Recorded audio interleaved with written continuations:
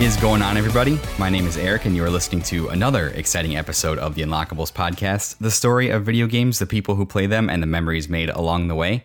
As always, I appreciate you tuning in, wherever, whenever in time and space you might be located. It means a lot that you're willing to spend just a little bit of your valuable time with us each and every week. But listen, I'm not going to drone on about my usual intro here because I have some very exciting guests waiting in the wings. It is my good friends, Andrew and Dylan from the Friendly Neighborhood Gamers. Guys, how you doing tonight? I'm doing fantastic. Dylan, how are you doing? I am doing well as well. I can't complain as usual. So. Can never complain. Nope. You feel free, man. This is a rant acceptable zone. So if you got anything to get off your chest now, I would just go ahead and do it. He literally cannot. He's just he's a work, that guy. So.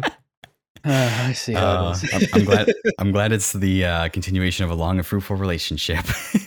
So, but guys, thank you so much for coming on the show. I really appreciate it. You guys I had the honor to come on your show a couple weeks ago, and I guess we kind of did like a quid pro quo. It's like, hey, come on my show, I'll come on your show, do like an even exchange, you know? So yeah.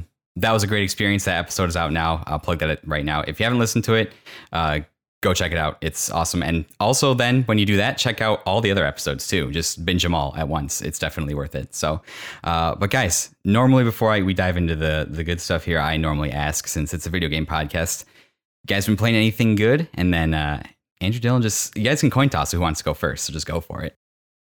Yeah. I'll let Andrew go first. He was talking about a little bit of the stuff he was playing, and I want to hear more. Perfect.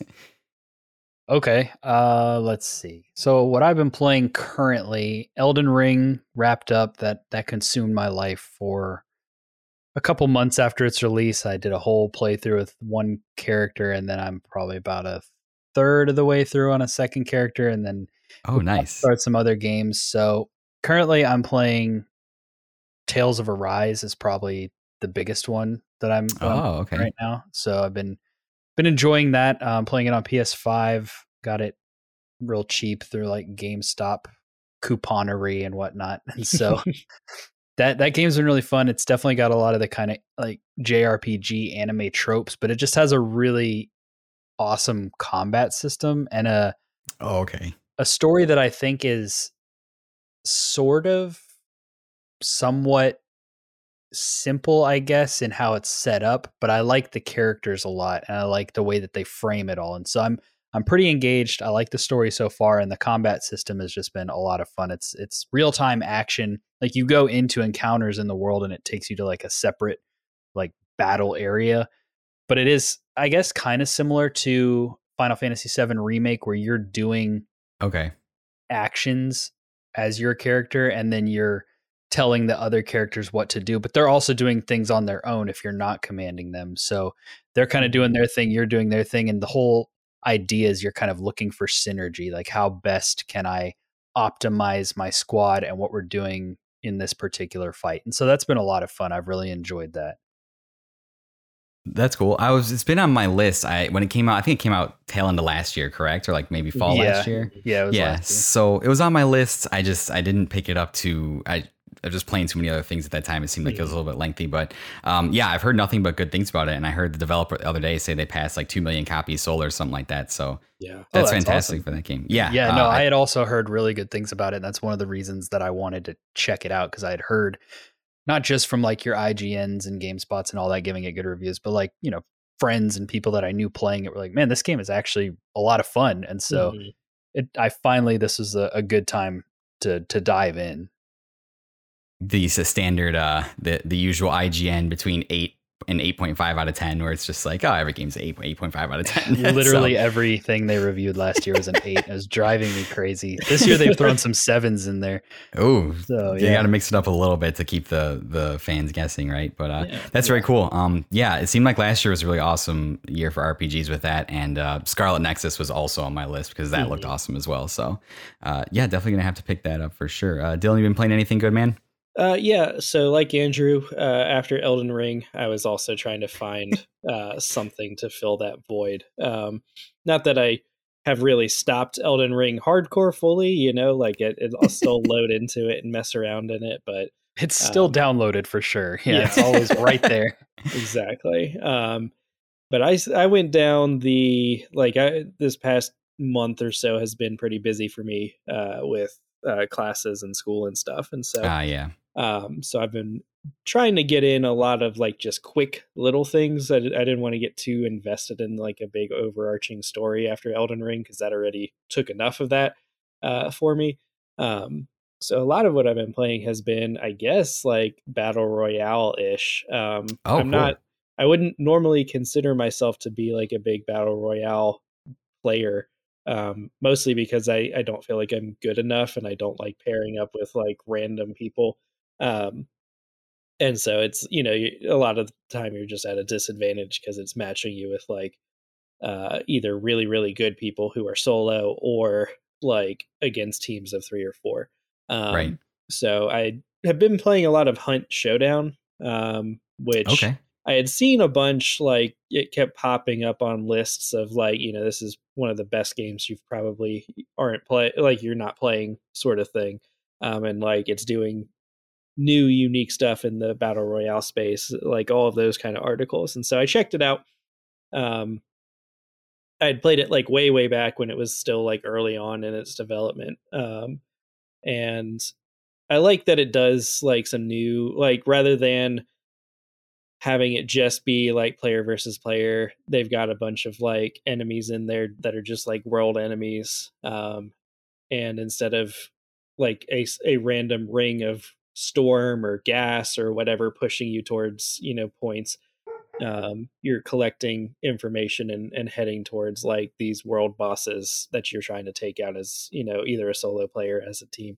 And so the whole map stays open the entire time, and you can make a lot of like cool decisions, and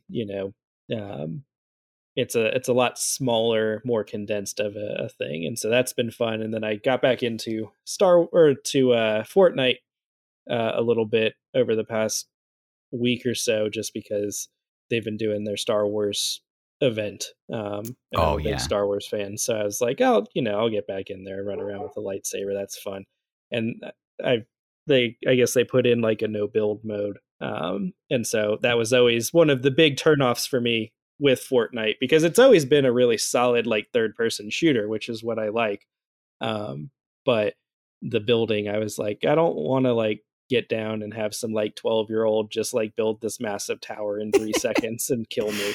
And so now I feel like we're on a level playing field there, because there is no building. What if it's a 13-year-old? You're okay with that? Yeah. I mean, if a 13-year-old's good enough to beat me with my like 13 plus years of experience in gaming, it's like, that's fair, man. Just not a 12-year-old. Just not a 12-year-old. Well, it is what, like, if a 4-year-old gets me on their mom's phone, that's fine. I deserved it. And then I played a little bit of Warzone this week too, because they put in that Godzilla event, and I'm a big like Godzilla fan. So I saw that. What a fascinating thing to put into Warzone. That's right. How was that? Did it end up being pretty good? I mean, to me, like I don't know how good it is or not, because I'm not like I don't really play Warzone, so I don't know if it's like drastically improved or changed anything. But for me, as a Godzilla fan, dropping into an island and seeing King Kong and Godzilla on it, and then like King Kong will just like show up and like slam around a bunch of players and kill them, or Godzilla will breathe his like flame breath just across the island and like just in a big thing, and it's just like, get out of the way, he's gonna kill you. So for me, that's been super cool, personally, but I don't know if it's like a drastic shift in the battle royale format or whatever.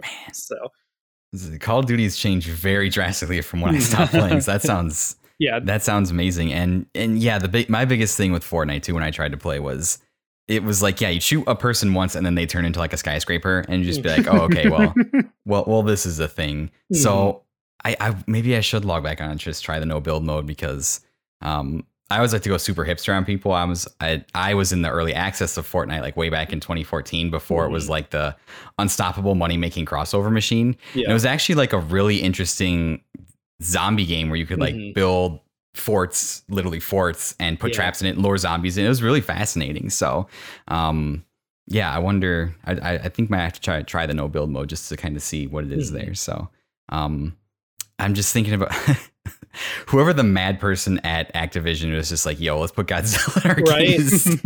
Like that's if you had told me like, hey, guess what crazy crossovers are coming this year in gaming? Godzilla and Call of Duty, not one I would have guessed. I just saw I play Smite some, which is like a little MOBA with like gods, like a third person MOBA thing. Slipknot, they're doing a crossover. I saw that. And I was just like, what? Yeah, I saw that in one of the Discords I was in. Somebody posted this. I'm like, I'll take crossovers I didn't expect for 500, please. Like that's exactly. That's wild. So I might have to re-download Smite. Yeah, just the trailer looks crazy, man. I was enough. It's like, okay, I might have to try this. Wow. So what a time to be a gamer. Yeah, it was ridiculous. Like, yeah, if you would have told me in high school that they'd be like, hey, they put Slipknot in a video game, I would have laughed at you. But now, who's laughing? Slipknot probably for all the money they gave him. So probably right. That's very cool. As for me, if you've listened to the show before, I'm still plowing away at Three Houses. My second playthrough on that, doing that for a show coming up later in June. Yeah. Which color did you go with, or which house? I don't remember the house name, so the color is the only thing that's going to matter to me. So I finished. I played it through once before, so this is my second playthrough of all three. So I did Black Eagle first, and then Blue Lions, and now I'm finishing up a Golden Deer. Okay. So man, it's I always complain about like I don't have enough time to play video games. I'm literally playing one of the longest games ever to exist. So, but yeah, I mean, I've spoken enough about that. It's fantastic. If you know what it is, it's Fire Emblem. I guess I'm getting old in my age because I'm sitting here complaining like, well, this isn't like the Fire Emblems on the Game Boy Advance that I like. So weird. But, yeah, weird. But hey, it's Fire Emblem. It's fantastic. I've played like literally every single one since I came over, so I don't have to sing its praises too much. I recently learned about a game that's similar to Fire Emblem but without all the bullcrap. Have you ever heard about that? It would happen to be Advance Wars because if that's the case, then that's what it's called. Yeah, exactly. That sounds really familiar. I'm getting a very strange sense of deja vu. It's very weird. So, I will be getting that when it comes out, 100%. But yeah, I've been playing that, and then I watched the Monster Hunter event the other day, and I've just been diving more back into that to get ready for Sunday. Deja vu. Yeah, right. It's inescapable. So just go ahead and leave the call right now. Just mute. I'll be back in 10 minutes. But I've just been trying to finish up some of my weapon trees, get some armor, get some jewels that I'm missing. Just trying to optimize my builds as much as I can for when whatever they're gonna throw at us, a Sunbreak comes out. So just been doing that, doing a couple hunts a night, trying to remember how to play after taking a couple months off. So that's pretty much it. And then I'm gearing up to start my playthroughs for my new series of Kingdom Hearts. So that'll be starting in a couple weeks, and that's going to be, there aren't words to describe it. That's going to be insanity for sure. I'm going to need probably some form of counseling after I finish doing all that. So try and piece that together. But now are you playing through like just the mainline ones that have been on like PlayStation? Are you playing like the random like 3DS or like PSP games or whatever? We're playing all of them. Mobile games. So luckily they did the smart thing. Well, not smart because they obviously cash grab, but they put all of them or most of them you can experience on the PlayStation 4 now in the various collections they released. Thankfully, some of the games they just delegated to, we're not going to bother porting this. Just here's all the cutscenes. Watch them. So, but I do have access to all of those games. Yeah. The only things I don't really have access to now are the now shut down mobile game. And that's really it.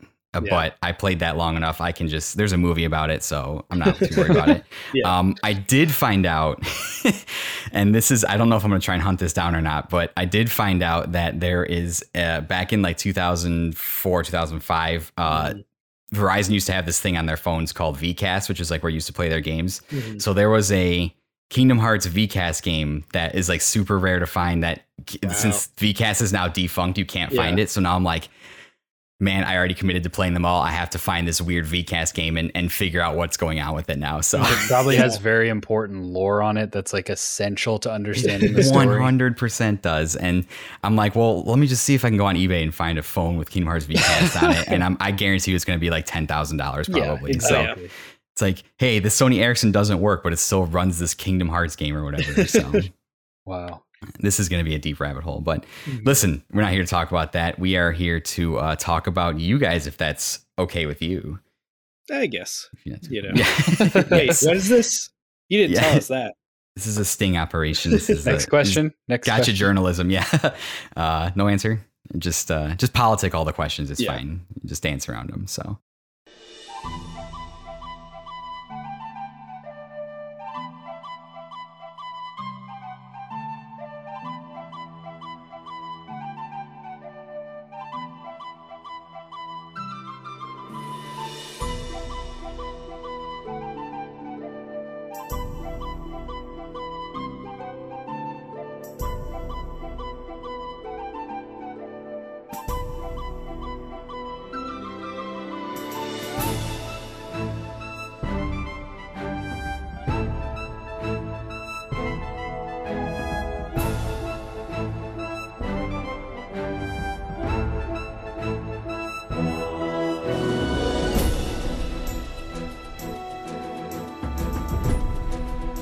So I just wanted to talk to you guys. You guys host your Friendly Neighborhood Gamers, which is an awesome show.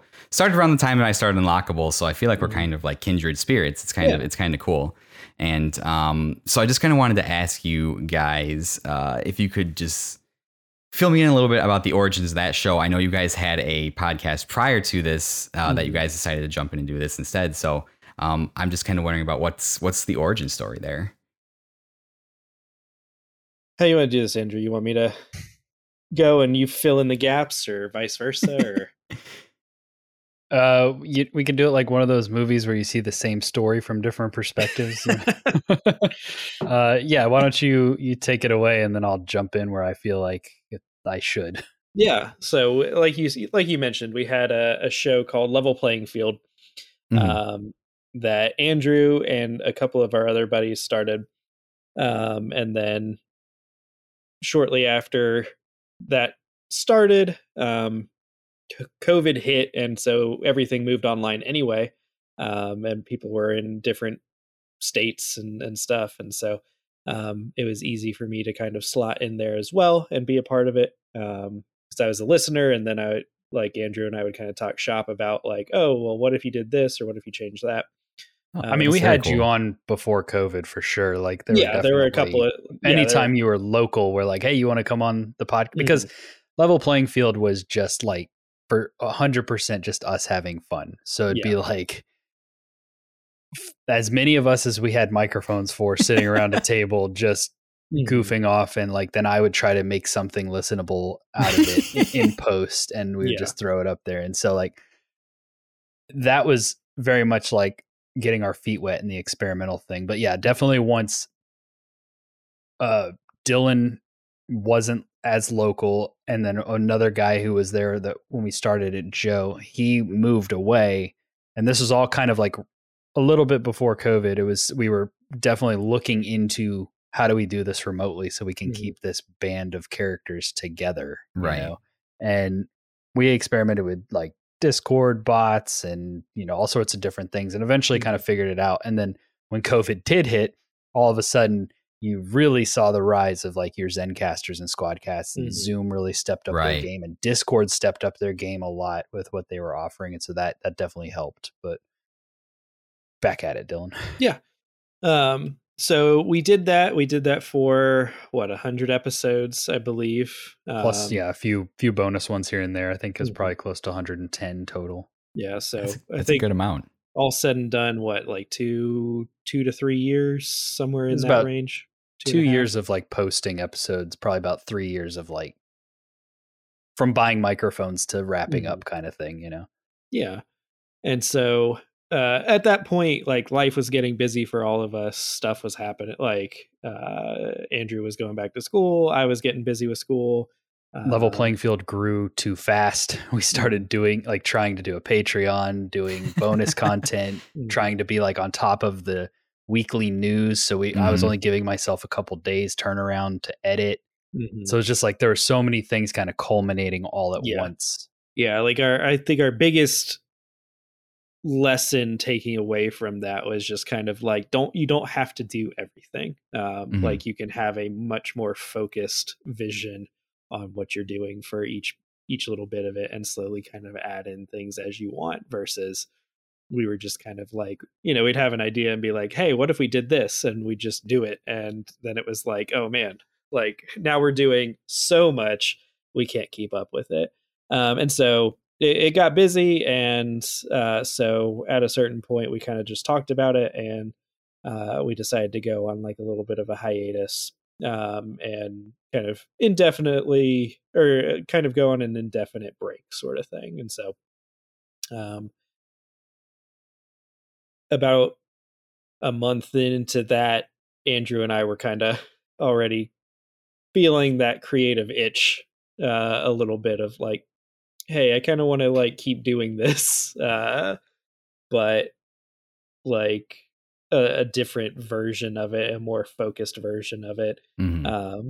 And so we kicked that around a bunch and kind of came up with the idea of Your Friendly Neighborhood Gamers and kind of what we wanted it to be. Because we both listened to a lot of gaming podcasts, just, between the two of us. And something that always kind of stuck out about those in our minds was like, those are cool for us, but it really kind of gives you only the perspective of people who are like big in the industry, like most of the time, there are plenty of like smaller gaming podcasts like us and you, but those are not necessarily the ones that people start off listening to. A lot of times they'll start off with like IGN or Kind of Funny or something like that. And those are all, reviews and stuff given by people who get the game for free and who, are friends like, with Troy Baker. Yeah, right, play exactly. video games for a living, and and so at times it really feels kind of out of touch with like what your average gamer is doing, and so we wanted to kind of come up with a show that kind of spotlighted your more average gamers, people who were into gaming, who maybe had a podcast or were streaming on Twitch or, something like that, but not somebody who was necessarily concerned with playing every huge release, not somebody who is, in the industry, friends with Phil Spencer or whatever, like just your regular average person, because in a way, a lot of times gaming can be kind of like almost stigmatized, or people are like, well, I don't feel like I'm a gamer because like I'm not playing the newest Call of Duty or whatever. And it's like, well, you're playing Animal Crossing, like that's still a game. That's still right. Like you're a gamer. We would love to talk to you about the things that you find cool. So that was kind of the idea of the show, and we kind of spun out everything else from there. I think it's a fantastic idea. Just one thing, if dear listener, if you happen to stumble across this, if you are friends with Phil Spencer or Troy Baker, just if you pass along, hey, we'd like to talk to him, just bring him over. Yes. Sorry, just shameless shilling. Yeah, we're not saying that like if those guys wanted to come on our show, we would tell them no, but we definitely like popular. we wanted to start kind of from like a ground level. So like, there's a lot of cool people, and you can hear interviews with a few of them so far that we've had on our show, like for you, for example, but like I think of Katie, who plays flute music of like, video game music that she takes and kind of reworks and makes into like a flute song, and that's like super cool and unique and original. And so being able to have her on the show and talk to her about why she does it and what made her want to do it and that kind of thing is I think that's really cool. And that's the main focus of what we wanted to do with this content, was kind of interview and talk to cool people in like that community level of like your average gamers. And then we, like Dylan was saying, we wanted to have more intention and focus with this content. And so like YouTube videos serve a purpose, podcast serves a purpose, the stream serve a purpose. And so they're all kind of they're doing their own thing. They're not stepping on each other's toes necessarily. Sometimes they complement each other, but it's all very intentional, and it's also all laid out in a way where it's like we have ample time to make it to the level of quality that we want to make it without feeling like we're overwhelmed or rushing to get something out. Yeah. Yeah. I think that's a great take too. And it's something too, I'm sure you guys have discovered, because I know I've discovered, certainly doing this show, is that when you talk to those smaller people that are at like the community level, not quite at the industry level, they tend to just have more interesting stories and interesting things to say than just, and I'm by no means like knocking your podcast that like wants to recap the news or wants to, cover games or whatever it is. Cause I think those are necessary and those serve a purpose. And there are certainly a lot of them, but that to me is one of the things you guys highlighted. It's like to try and stay on top of all that stuff. It kind of creates like a pressure to be like, hey, stuff's happening. Like we need to talk about it. We need to put it out now. It needs to be in the algorithm. And that's kind of where I was at with like side questing in my project before that. Blame It on the Lag. It was like, we wanted to talk like every time things were happening. It's just like, okay, like what are we doing here? Cause it's like, it's just creating stress. It's not really gaining any traction. Like, what are we doing? And that's similar to you guys. When I started this show, I wanted to take a more like focused approach and really talk to like the people that are like playing these games and aren't like the shilling out for the industry or giving every game an 8 out of 10. So that's great. So a follow-up question to that, and you guys have already kind of touched on it too. When you guys were doing Level Playing Field, were there any kind of, when you were forming your Friendly Neighborhood Gamers, this idea, were there any lessons or things that doing 100 episodes of a podcast is an incredible achievement? I don't think between the 4 podcasts I tried to do, I've totaled 100 episodes. So that's incredible. Did you take anything away from that experience that you kind of brought to doing this new experience that has helped you along the way? Yeah. Like I said, Level Playing Field very much started as just, I was just getting into gaming podcasts and I thought, you know what? I want to do that. I want to try it. And so, I mean, the first time we sat down at microphones, we didn't know how to get 3 separate mics into Audacity. Like it was a bunch of us collectively Googling, like, how do we do this? And so that's where it started. And literally the name was picked that night, right before we hit record on the mic. And we had the choice between two names. And as soon as we hit record, I just went with that one. And so it's stuck. And so I learned a lot going through that, just about podcasting, about mics, about audio, about editing, about, structuring, about yelling at people to get closer to their mic or stop hitting the table or things like that. But then obviously, like we've touched on already, we threw a lot of stuff at the wall with Level Playing Field just to kind of see what would stick. And so with this show, I kind of feel like those 100 episodes of that show led into this really well, where I feel like when we launched Your Friendly Neighborhood Gamers and we had 3 episodes right out of the gate and we had YouTube videos right out of the gate and we had our first stream planned that week, like that was all because of Level Playing Field. We knew what we wanted to do with launch. We had the graphics made. We had the stuff made. We had the promotions ready to go. We had the content ready to go. We had an interview. We had an episode that was like just a topic with just us. And then we had a game specific like review episode, which are kind of like the 3 things we wanted the podcast to focus on. And like those are going to be our focus.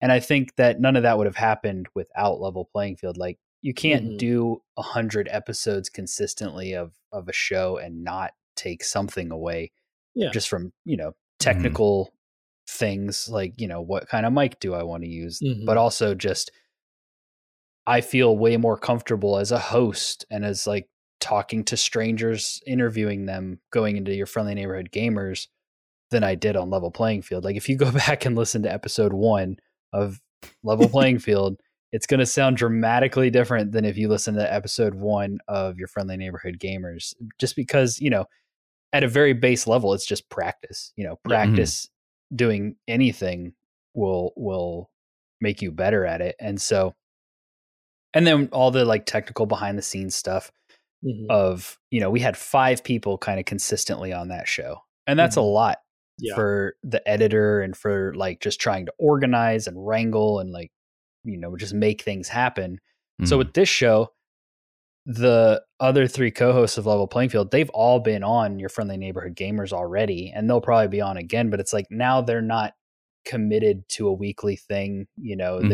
They can come and talk when they want to. They can be part of our content if they want to. If not, no big deal. And it's, the base level to do an episode is just me and Dylan have to hop on the mics, and that's not nearly as like stressful or as much work as what Level Playing Field had grown into. But like, I love that show. I have fond memories. I only look back on it fondly. It was definitely a learning experience, but for sure, like I would recommend people go listen to it. I think it really hit its stride probably in like, the 30s episode wise, but we had a lot of fun. I mean, we carried over the like trivia game thing that we do on Your Friendly Neighborhood Gamers. We did that on Level Playing Field, and because we always had enough people. And so that was a lot of fun, and we wanted to bring that forward because it was something we really liked. There were a lot of segments on that show that we tried that we didn't carry forward because, we tried them.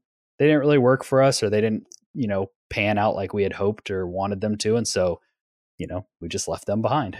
No, first of all, I got to say, kudos to you guys, because even having to edit and match up one other person's waveform is very stressful. So to do it with 5 people, that's very impressive. So I performed surgery on multiple occasions. There were times when so-and-so's track stopped recording halfway through and then they restarted it, or oh man, somebody realized they weren't recording and we had to stitch something together. Or I mean, like when you have 5 people, it's a lot. It's a lot to make sure that everything goes off without a hitch. And spoiler alert, it doesn't go off without a hitch. No.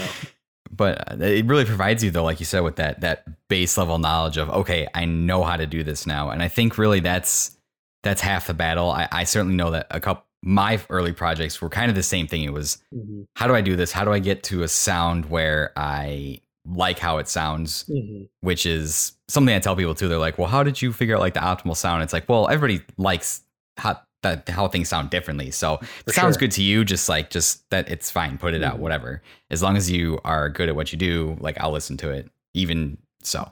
But I don't know. Again, I went off on a tangent rambling. I don't know where I was going with it, but yeah, to have that like baseline knowledge and then coming into like a new project where it's like, okay, we know how to do this now. Like it's relatively figured out. So now we can go and focus on the actual content, which is the good stuff. So yeah, exactly.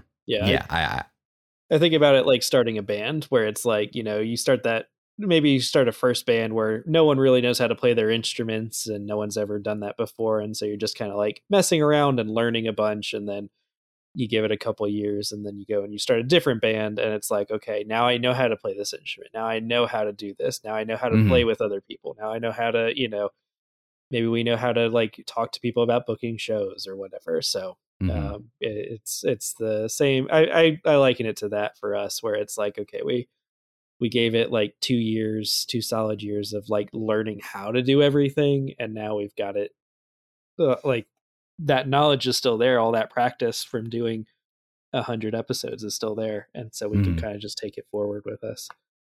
I think that's a great analogy. Yeah. My cousin had started probably 4 or 5 bands over the 10 years that he's been playing music. And now this latest one is finally a culmination of everything that he's learned, and they're finally hitting their stride. So yeah, that's a very, very accurate analogy there. So, so I wanted to ask you guys, in your experience doing the podcast, obviously this one and Level Playing Field, you can draw from across both those experiences. Is there anything you've kind of learned about your tastes in games in general? Or anything that's kind of like changed your opinions, or you've kind of had a different look at it since you've kind of started doing the podcast, talking to other people and just kind of being in it every week? I feel like I talked a lot on the last one. I feel like Dylan's more in tune with has been more in tune with the kind of games he likes longer than me, and has like been more aware of that. So I'm gonna let him go first, and then I'll share mine.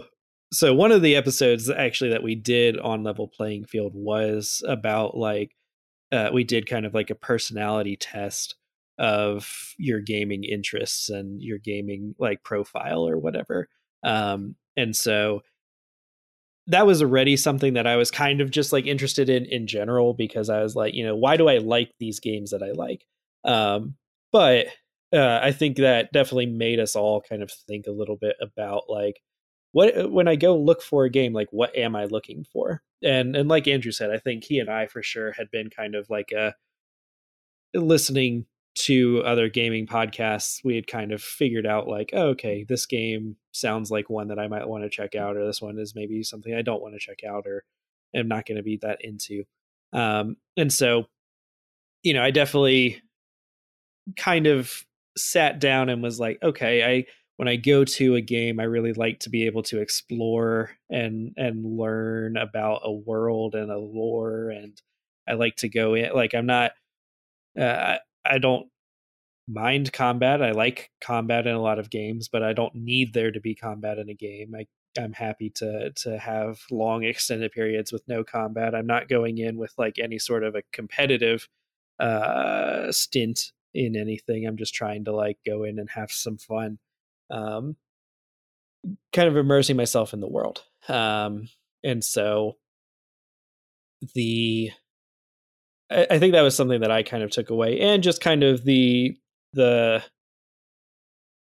reminder that like a lot of the stuff that I get into and play is not necessarily the newest stuff. Like occasionally there will be some new things that I enjoy that I like. I like Elden Ring, and that came out, and Andrew and I both played that.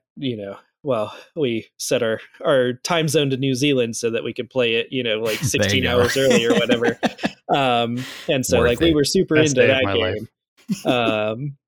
And we've been into other like recent releases and stuff, but there's a lot of stuff that I get into that's like years and years old and have a lot of fun with. And I guess that's something else that I feel like I knew, but was kind of reinforced in our show with Level Playing Field, is like, I like to be able to go and experience whatever game I want to experience when I want to experience it, without having to feel like I'm pressured to beat it in any sort of certain time frame, or like that I've got to like play it because it's the new thing and we've got to record an episode on it in 2 weeks, or it's going to be like pointless, So I feel like that's kind of what I've learned. Yeah. So for me, I kind of went on a bit of a up and down type thing, where when I was just playing games from childhood to young adult, it was kind of like whatever I thought looked cool. And I didn't really think much beyond that. Well, then when I started getting into like the industry podcasts and like listening to your Kind of Funnies and IGNs and stuff like that, and I wanted to start podcasting, then I wanted to play everything that was like in the zeitgeist. And so I kind of went through this phase where it was like, if it was big, if it was being talked about, if it was this cool new indie game that everyone was talking about, I wanted to try it because I was trying to broaden my horizons a little bit and like kind of find my taste. B, I wanted to talk about it on the show. I wanted to make content out of it. And then C, like I was just caught up in like, this was all new to me, getting on this like deeper industry level of what was going on. Then towards the end of Level Playing Field, probably, and definitely going into this show, I realized that there are types of games and games that I don't like, and that's okay. Like I don't have to like, I will never beat Celeste probably. Mm-hmm. That's a great game that people talk about and they say is amazing, and like the industry loves it, falls all over themselves about it, but it's just not my cup of tea. I like Animal Crossing up to a certain extent, but like I'm not going to sit around and only play cozy games, So like there's definitely genres and games that are not my cup of tea, and like I've gotten to the point now where it's like I'm okay with that. I don't need to play those just because everyone's talking about them. And like similar to Dylan, if I do play them, I don't need to play them day one. I can wait and pick them up later. And so I've kind of gotten to the point where I'm a little bit more choosy with what I play and when I play. And that's also not to say that, we're not going to pick up bigger releases and try them out if it's something that speaks to us. And it's also not to say that the podcast did not help me broaden my horizons, because like I look back on Hades as a good example, where that was not my type of game, not my style of game, not necessarily my genre. And everyone was talking about how good it was just in the industry, but also like our group of friends and like the people on the podcast. And we just kind of had Dylan and I were sitting there like, okay, we need to do an episode. Hades is pretty cheap. Everyone keeps saying it's good. You and I, we could pick it up on Switch. We could play it. We'll do an episode on that. And then that year, that was our game of the year for Level Playing Field collectively. Like we all loved that game. All 5 of us on that show loved it, and loved it, I think, probably for different reasons. Yeah. And so definitely the experience of podcasting and like kind of exploring gaming on like a deeper level than I did just, growing up and playing games has helped me broaden my horizons and realize what it is I like and what it is I don't really like, and maybe why that is. But I definitely kind of went through like this up and down thing where it was like, I don't really pay attention. Now I want to like everything. Okay, now I realize there's stuff that I don't like. Okay, now also it's okay that I don't like these things. I don't have to like everything just because it's popular. Yeah. I can relate to that because I'm kind of on that same roller coaster ride with you this year, most recently too. I came to Hades the same way. I came absolutely hating roguelike games. I didn't like them. I played Enter the Gungeon. After a couple runs, I'm like, this is stupid. I hate this.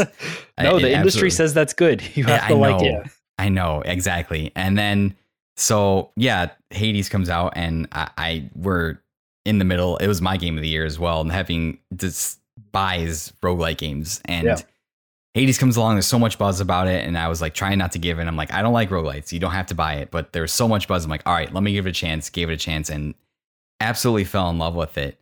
And so then I kind of entered this spiral where I was like, well, I have to try and play everything that everyone says that they love because it obviously must be really good. And in like this group of podcasters that we all associate with on Twitter, and everyone's like playing different games and beating different games and beating so many games. And I'm like, I have to play all these games. I have to keep up and beat so many games, and I have to do all these things. And finally where it broke for me was earlier this year in February when I picked up Sifu when it came out and played Sifu. I thought it was fun, but I put it back down and I never finished it just because I was like, I didn't fully enjoy it. And then it was at that point, and then Elden Ring came out a couple weeks later where I was literally on the page to buy Elden Ring. And I'm like, well, you've picked up and put down so many Souls games before. It's not that you don't like them. You just haven't finished any of them. Are you really going to give in and buy Elden Ring right now just because it's the current hype thing? You don't need to play it right now. It's fine. Like, and I pulled myself back. I'm like, you don't have to be part of the hype conversation. Like, it's okay to play it later. You have to. And that's when I was on a tear the first 4 months of this year, just beating so many games, more games than I beat. I beat more games in the first 4 months of this year than I beat all last year. And I was like, you need to pull back and stop. Like, this is getting out of hand. So that's when I picked up Fire Emblem, doing a second playthrough. That's like a 90+ hour game if you do all the routes. And I'm just like saying, it's okay. I don't have to beat as many games as other people. I don't have to experience everything that everyone else is experiencing. Like, I can pull back and just play the things I love. And I know more now after having gone through that debacle with Sifu and almost buying Elden Ring of what I like more. And it's okay to play just what I like. So and something that we learned too, I think, from our previous experience was that when we looked at the stats of game or of podcasts, almost without fail, the like highest downloads, the highest engagement, the highest interactions, all that kind of stuff was on the episodes that were about like a specific video game and not current games. Like, obviously an Elden Ring episode is going to do, great, but those have legs. Those have, and so we were like, oh, okay, so we don't need to like jump on this new game just because it's fresh and new. Like, we can take our time, we can enjoy it. We can talk about a game that we played, years ago or that, came out years ago that we're just now playing, and put that episode out, because when people are looking for a new podcast, they're going to type in, like, oh, well, let me see what they thought of Control, or let me see what they thought of Shadow of War, or, whatever. And they're going to listen to that episode for us anyway. And so it's like, oh, okay, cool. So we'll just worry about that. We don't feel obligated to play the big, fresh, new stuff anymore, unless we just want to, because that's what, like, Elden Ring was an easy one because we both are huge Soul fans. Right. And so we were like, well, yeah, we're going to play that and talk about it because we want to talk about it, rather than feeling like we had to talk about it, Yeah, we did like a Last of Us episode on our last show years after that game came out, and it was one of our top 5 episodes for a long time. And it's just because when people find a new podcast, they look for games that they enjoy. And so, it doesn't really matter when you recorded. Our Animal Crossing was our top downloaded episode for a long time. And we recorded that. It came out almost a month after the game came out. And it was like our first impressions having played it for like 5 hours. And like we hadn't even really seen everything that game had to offer, but it was just, that was just how we framed it. And so that was one of the reasons we wanted to frame this show the way we did, where it's like, it's the average gamer's perspective. So like, I'm going to play Horizon Forbidden West at some point. I enjoyed the first one, but I didn't have to buy it right at launch and do an episode on it the week after and be caught up with every other podcast that did it. And I mean, gaming is one of those interesting, maybe more so than a lot of hobbies, where if you wait, it pays off, because I guarantee that you're going to get that game for a lot cheaper. It's going to be in a better state than it was at launch because they've patched a bunch of stuff and maybe added content. And then not only that, but like it could go to Game Pass. You could get it like completely free. It could go to PlayStation Plus or whatever. So like patience pays off. And the only reason really that people buy stuff the day it comes out is because of the like crazy hype cycle that is so intense in gaming for some reason. And I think it's intense for a lot of media and like franchises that people love. Like how many people went out and saw Doctor Strange the first night that it opened, obviously, but like in gaming, I mean, I'm part of the problem. I'm sorry. Yeah. But like a movie ticket costs you what, and versus a video game that comes out at $60, $70 this time next year could be 20. Yeah. And so, if you can hold off on that just feeling of I have to be part of the conversation, then I mean, you ultimately get a better experience for less of a cost, which is crazy.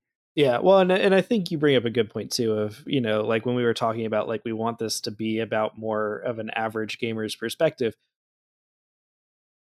Most average gamers, I would be willing to bet that like 90% of the games that they play are games that are picked up like on sale years after release, and they may occasionally like get in on the zeitgeist of, a big hyped up really, like occasionally a big video game will cross over into like mainstream media, and they, Animal Crossing, for example, or Elden Ring, for example. I think both of those made it into the mainstream media for more average people to hear about. But, like for every game like that, there's like a Persona 5 or, a Horizon Forbidden West that doesn't quite make it into the mainstream, and you see it on sale with all the DLC and like the complete gold edition or whatever 2 years after the fact, and you pick it up and you play it and you have a great time. Like if you want to play The Witcher 3 right now, you can get the complete edition for like $10 on sale, and if you aren't a super hardcore gamer, you probably haven't had a bunch of the big stuff spoiled for you either, unlike movies where it's like, if you don't see the movie like within the first week or two and you pay attention at all on social media, it's going to be spoiled for you.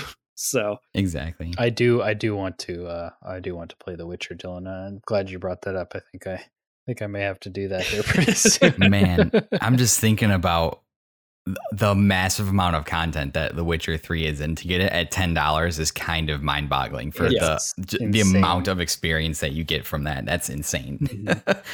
Man, what a crazy time we live in. So, so obviously doing 100 plus shows and now your new endeavor, what are some of your guys' favorite experiences doing the podcast so far? Do you have any that kind of stick out, kind of broad ones? I think like occasionally, like some of the big ones that stick out to me are when we would do like a topic that everybody was super invested in and would have good discussions around, or learn something around. So, some of our discussions about, like I really liked the like gaming motivations profile ones. I really liked, I think at one point we talked about like some of our like first memories of games and that sort of thing. Or just, like with 5 people that are all friends, getting in there and like having some sort of random inside joke or whatever that spawns, we were playing one of our ending show games, and, like just some of the answers that we would throw out there have kind of been memed within our little group, our community for, Go ahead and say it. Just go ahead and say which one you're talking about and that it's our most viewed YouTube video from that project. Well, I know there was like a sexy Pokemon that's the thing. One. Yep, that's it. Yep. Sexy Pokemon. It was my week to put together a game. That's incredible. And it's so something, yes. I put together like a Family Feud-esque game, which they all complain about because they always disagree with the rankings because they don't understand how Family Feud works. And like as a joke, little last one, I threw in like sexiest Pokemon, and they were crazy about it.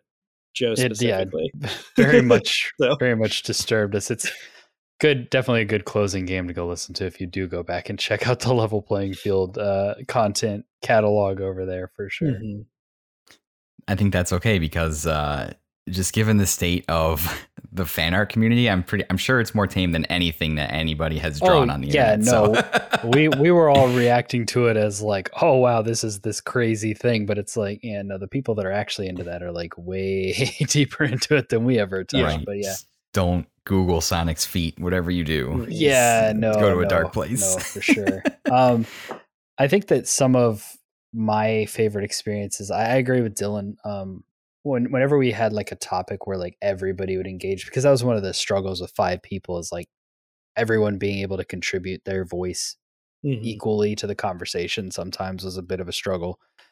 And so like a lot of those things definitely, when we've just hit that kind of stride where everybody was engaged or whatever.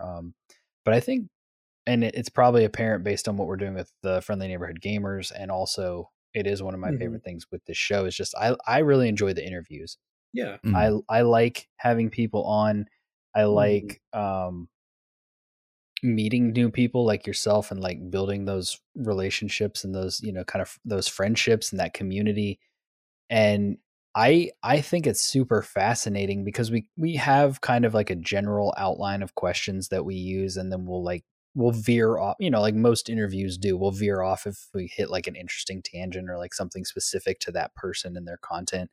But it's like, I think it's really cool to see how people tackle these questions differently based on what they're doing or what their perspective is or what their passion is or what the content they're trying to create is. And I've really enjoyed that quite a bit. And then outside of that, like kind of selfishly, something that I've really appreciated and really enjoyed about especially this new project is just like the day we launched, I think you were one of them, Eric, but just like I got messages and like comments and stuff from people that I hadn't necessarily actually ever engaged with on our old show, just being like, hey, congrats on launching. Love the first episode. This is great. That kind of stuff. And just like getting that positive feedback on this show and like seeing the reviews come in and like seeing messages and comments and stuff like that. And having new people in our Discord and our community that we didn't have before. Like all of that kind of stuff, I think is really cool and super rewarding to get that kind of that positive feedback. And even if it's just a handful of people or, if it were, ultimately, if it was hundreds of people or whatever, that would be, that would be great too. But like, just, I remember waking up the day we launched and then like looking at my phone and just seeing all the notifications I had and be like, wait, like people actually like know we launched. Yeah. And like getting like messages and stuff like that. And I was like, this is really cool. It really makes me feel good. It makes us, that's not ultimately the reason why we're doing this, but it's definitely some really awesome positive reinforcement. Yeah. Yeah. And we had a chance too to like, just in doing this, like in general, it seems the podcast community is a very like kind of collaborative, welcoming community, at least in a lot of our experience. And so, like we during Level Playing Field would occasionally like reach out and like talk and collaborate with other shows. And, some of those collaborations have become, like these cool long-term relationships where, like for the past couple of years, we've done like a little Christmas special with a few other shows. And, it's our little podcast family almost, like Game of Groans with Emily Bateman or like Super Bracket Bros with Jay and Eli, and Geek Ketchup with Chris and not Eric, Chris and Kyle. So it's been fun getting to know like people who are also like into podcasting and into like into gaming and that sort of thing, but also like into the podcasting side of it too, because that's kind of like a nice little subsection, little subgroup. That's been a lot of fun.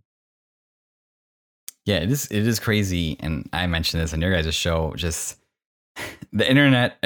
I take a pretty pessimistic approach to the internet. That's a pretty bleak and unhelpful place. Yes, but I agree. For whatever reason, people. I don't know if it's podcasting specifically or what it is, but all of those people are very nice. Are willing to offer help or suggestions if you ask. And be like, hey, like what EQ settings do you use, or how do you what is your editing method, and just kind of talk shop with you. And even willing to be like, hey, come on the show, and they're willing to do it. And that's been fascinating. I didn't think that would be the case, because I just figured getting people to open up to strangers, especially growing up, we're warned like, hey, don't talk to strangers, don't go in the van or whatever, you're not supposed to do that.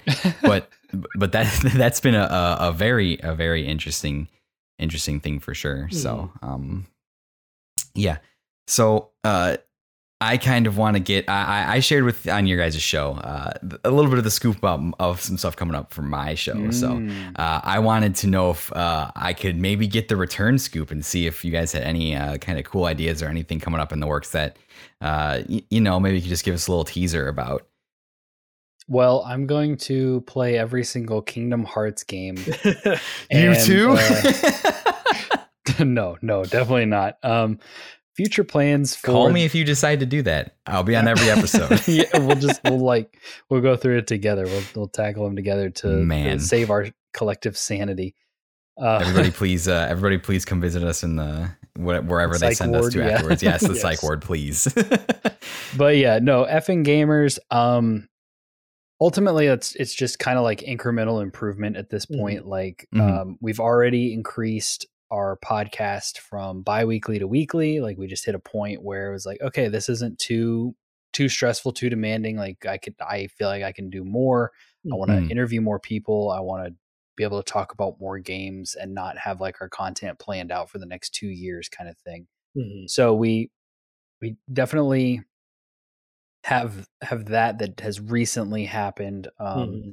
We've kicked around the idea of streaming a little bit more often. Like we definitely have our weekly Friday night streams that we do together most of the time, but we both talked or kicked around like, I'm thinking about maybe streaming this game and going through it like, solo on a different night. And Dylan's talked about doing things like that. So like nothing in concrete there, but we definitely like the idea of doing a little bit more of that. Yeah. I mean, like ultimately we want this thing to just keep growing and keep gaining momentum and being what it is, but just being refined over time. And, ultimately, like if it started bringing in income, that would be fantastic, but that's not necessarily our goal as far as like, having any kind of content or like, Kingdom Hearts series type thing. Like we don't really have anything like that planned currently. Well, you don't. But okay, Dylan does. Yeah. So I mean, I am I finished a bunch of stuff for school, so I am going to be doing the stream of XCOM 2 that has been years in the making of like creating people from like the community and guests that we've had on the podcast and stuff in the game and letting them die with us. That's very cool. As we play through. So I am doing that now. Probably just know if you do that and if you happen to name someone after me, I will die. I have died in everything that anybody has named me in ever. Nuzlocke, Oregon Trail, like everything. I have died. I have not survived. So just to warn you. That sounds like a challenge, Dylan. Yeah, so we keep me alive. We are going to do that, and I'm going to try to put up like a video of like customization options on our Discord, so that anybody who is in our community that wants to get into the game can be like, I want these options for my character, and I can go in and make them. That's cool. And so Eric, get in our Discord. And then I honestly didn't know you guys had Discord, which I should probably, because you mention it every episode, and I probably should have known that. I will join immediately after this episode. Yeah, awesome. And I think no pressure. This summer, we'll both be in the same place for at least a little bit. Oh yeah, and so there will hopefully be some like maybe in-person content or in-person like videos or streams or something. That's a good point. Because we've kicked around like ideas of what we want to do, like get together with like our friend group and like have like a Mario Party drinking game or something like that, and kind of like go through and stream that or get a video of it or something. But because we're all in different places, we haven't had the opportunity to do that, and now we're all kind of reconverging into the same place, at least for a little bit. And so hopefully we can do something like that too. I think our plan is that whether or not we make it happen, we'll that's still at least a month or two off, but we'll see. That would be fantastic. Yeah, I'd kind of forgotten that we had talked about that back when we started this thing, because it seemed so far away. But now we're here on the doorstep. Yeah, for sure. We want to do some kind of fun, more silly kind of content when we're together in person. We had a few episodes on our last show where we did like a never have I ever, and we did like the 50 video game questions, where it was literally just like sit around a table, have a few drinks, and just like answer these ridiculous questions. And for a while, those were some of our most popular episodes. They ended up like moving kind of to the middle of the pack, but still they did pretty well, and we definitely enjoyed making them. So we kind of want to like bring that kind of energy to this show at some point, or to this content, at some point. Well, please do that, and I look forward to hearing it when you do. I think that would be absolutely great. I look forward to dying in your XCOM playthrough, yes. Because that is just what happens. So it is inevitable. Something especially just when can't Dylan's change. playing. I was a little rusty on the first episode of it, or the first like stream of it. So we lost one person, and then we lost, but then like Doctor Strange like rewound time a little bit and found a different path where Andrew didn't die in the first stream. There you go. So that's perfectly fine. So, all right, cool. Guys, thank you so much for providing me a little bit of insight to your show. It's a fantastic show. If you're listening to this show, there's no reason you shouldn't be listening to your friendly neighborhood gamers. Do it or else. Threaten my listeners. No, you really should do it. I highly recommend it. So that threat comes from Eric alone. Just want to say that. I listen. I get very threatening when I get passionate. It's something I just can't help it. So.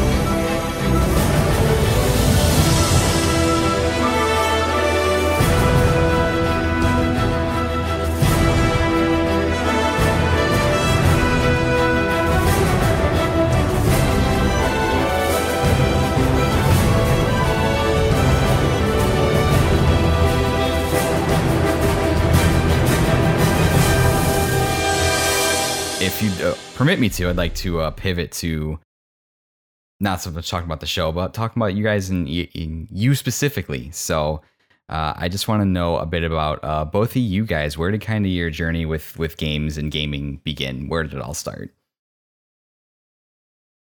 Dylan started further back, so the question, the question. Yeah. So let's see. Growing up, I didn't really have like consoles for a while, and so I, started off playing, some computer games just on my like computer, just like random, like NHL 99. I think I was playing, and like some robot arena type of game, and awesome, just like that kind of stuff. Probably some sort of like RTS.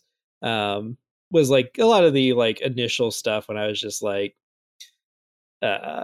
probably 7, 8, 9, like 10, that range. And there was a lot too of just like, playing video games at friends' houses, like, Smash Brothers or Mario Kart or, whatever. Played a lot of Halo at one of my buddies' houses across the street because he had Halo, and so we would go over there and just play the original Halo, like play through that campaign, play multiplayer, all that kind of stuff. And then when I was about 12 or so, I got a GameCube, and so that was really where it kind of picked up. Whereas, before then I had played some, like Knights of the Old Republic on the computer, Age of Empires, or Majesty, that kind of stuff. But I got to stop you right there. Just time out real quick, because I've not met another human being that's ever mentioned Majesty to me before. We were the number one fan cast as dude. Oh dude, gosh. I do. I'm sorry. I'm so Andrew, you played Majesty as well? Oh yeah, like he just said, we talked about Majesty what felt like every other episode. I'm sorry, man. It was so cool. Good. I love that game so much, dude. That was one of my earliest gaming like memories too. Was and not just Majesty, but like the Majesty demo. So like I would play like the first like map over and over because that's all we had, and then eventually we got the full game, and it was like, holy crap, look at all of these other like characters and classes and look at all the stuff I can do. Yes. Like this is overwhelming. Yeah, no, fantastic game. It's one that I don't feel like has ever really been successfully like iterated and recreated. Like I think the closest I've ever managed to find is like RimWorld, or maybe like a Sims almost, but like nothing to that full extent that Majesty has, where it's just like you just kind of set stuff up and you don't control anybody. You just kind of are like, hey, I'd like you to go over here. How much money will it take for you to go here? Like the most maddening part, it's like, please go where I need you to go. It's like, what if I give you a ton of gold to go over here? Yes, exactly. That game was when I first like got like a PC that could actually play games, and I like first started dabbling in Steam. Yeah, that was like one of the first things I searched for. Was like, they have Majesty in here, and they had the gold edition. I'm like, oh, that's no brainer. I was also I have it in my Steam library as well. Yeah, so I think what just happened was we just became best friends. Is that? Yes, absolutely. Oh my god, such a friendly, unlockable neighborhood gamers. Like, yes, that might be a stream merge our shows. Right there. Yeah, right. Yes. Wow. I don't have words to describe how happy that makes me. I don't like. I've never even. I listen to so many podcasts, and I haven't heard anybody talk about Majesty. How many of our collective listeners do you think are gonna like skip past this part, and how many of them are gonna be like, "Oh my god, 3 other people that know what Majesty is"? I hope it's all of them, because I think everybody should play Majesty. It's that fantastic. Do yourself a favor. It's only like $5 or $10 on Steam. Something. I think when it's on sale, it's like $2. Like buy it on Steam.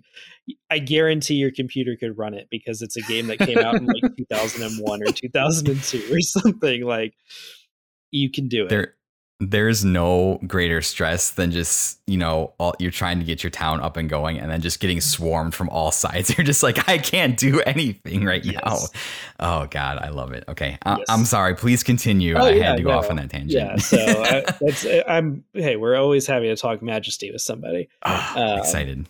But I was playing some games on the computer, but like not really a ton, just because like, PC gaming was not like for me a big thing back then. And so I got a Nintendo GameCube, played a bunch of stuff on that. Smash Brothers Melee, Paper Mario, Mario Kart, Mario Party, that sort of knockoff Final Fantasy Lord of the Rings game, a bunch of just random cool stuff. And eventually ended up with an Xbox, got super into Halo 2, Halo 3, the advent of online gaming, Battlefront 2, and then have basically been an Xbox fan for the rest of my time as a gamer. The next 40 years. Yeah. Immediately got like an Xbox 360,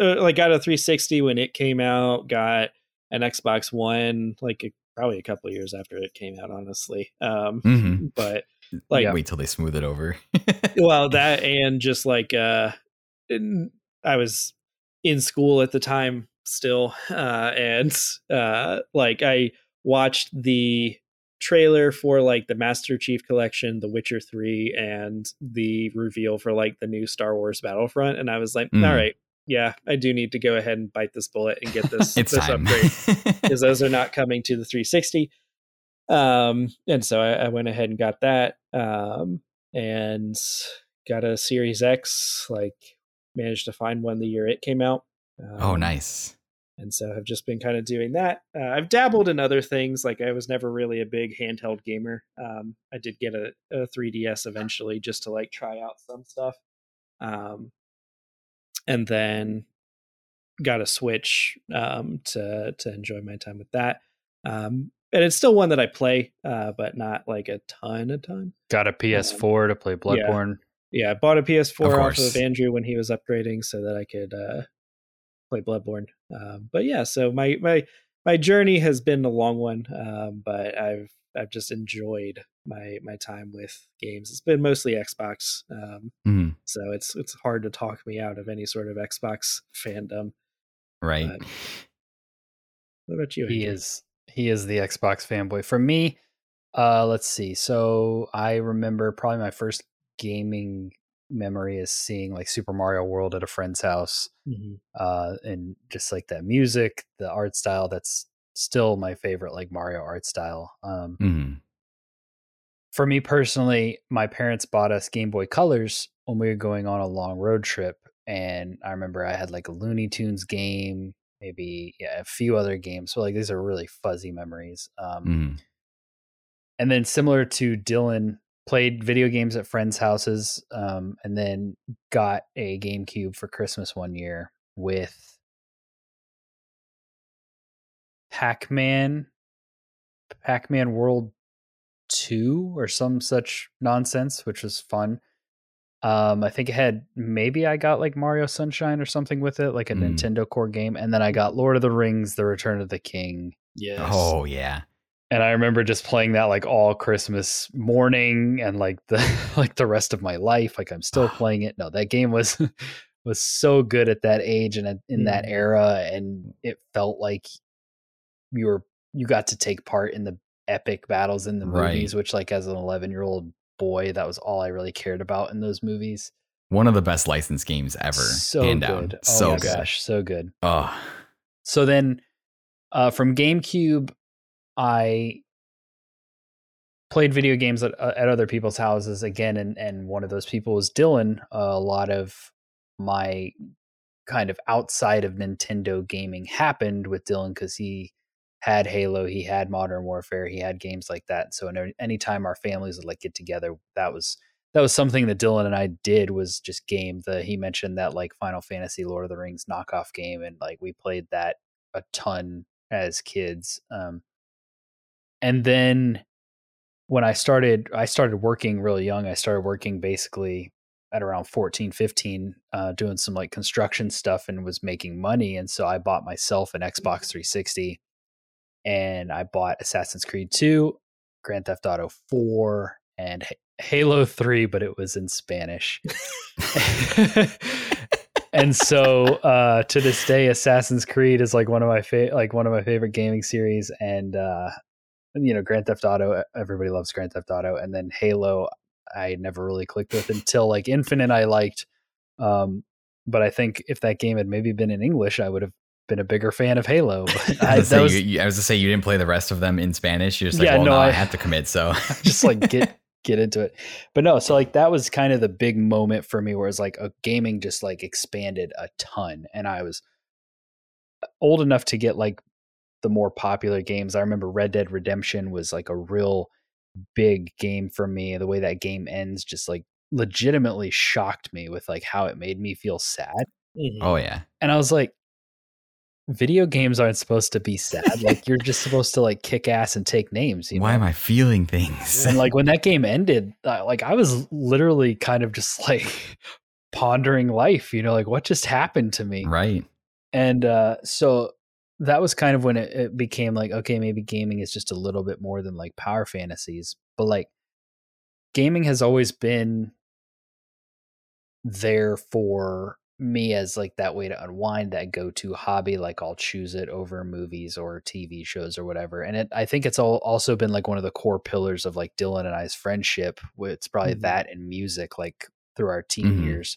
I mean, we were playing Rock Band all the time. We were playing Modern Warfare 2. We were playing the Halo games, like Left 4 Dead 2. Like looking back at some of those like pinnacle multiplayer games that have come out throughout the years, Dylan and I played them together. And then if we weren't playing games together, we were playing games like, Shadow of Mordor or The Witcher 3, and we were talking about them. And so, yeah, that was kind of it, like growing up and going through it. And then when I became an adult and was like actually making like real money, I had the Xbox One. I went Xbox One over PS4 until Spider-Man came out, and then I had to buy a PS4. It was absolutely necessary and required. And so I bought that. That game was amazing.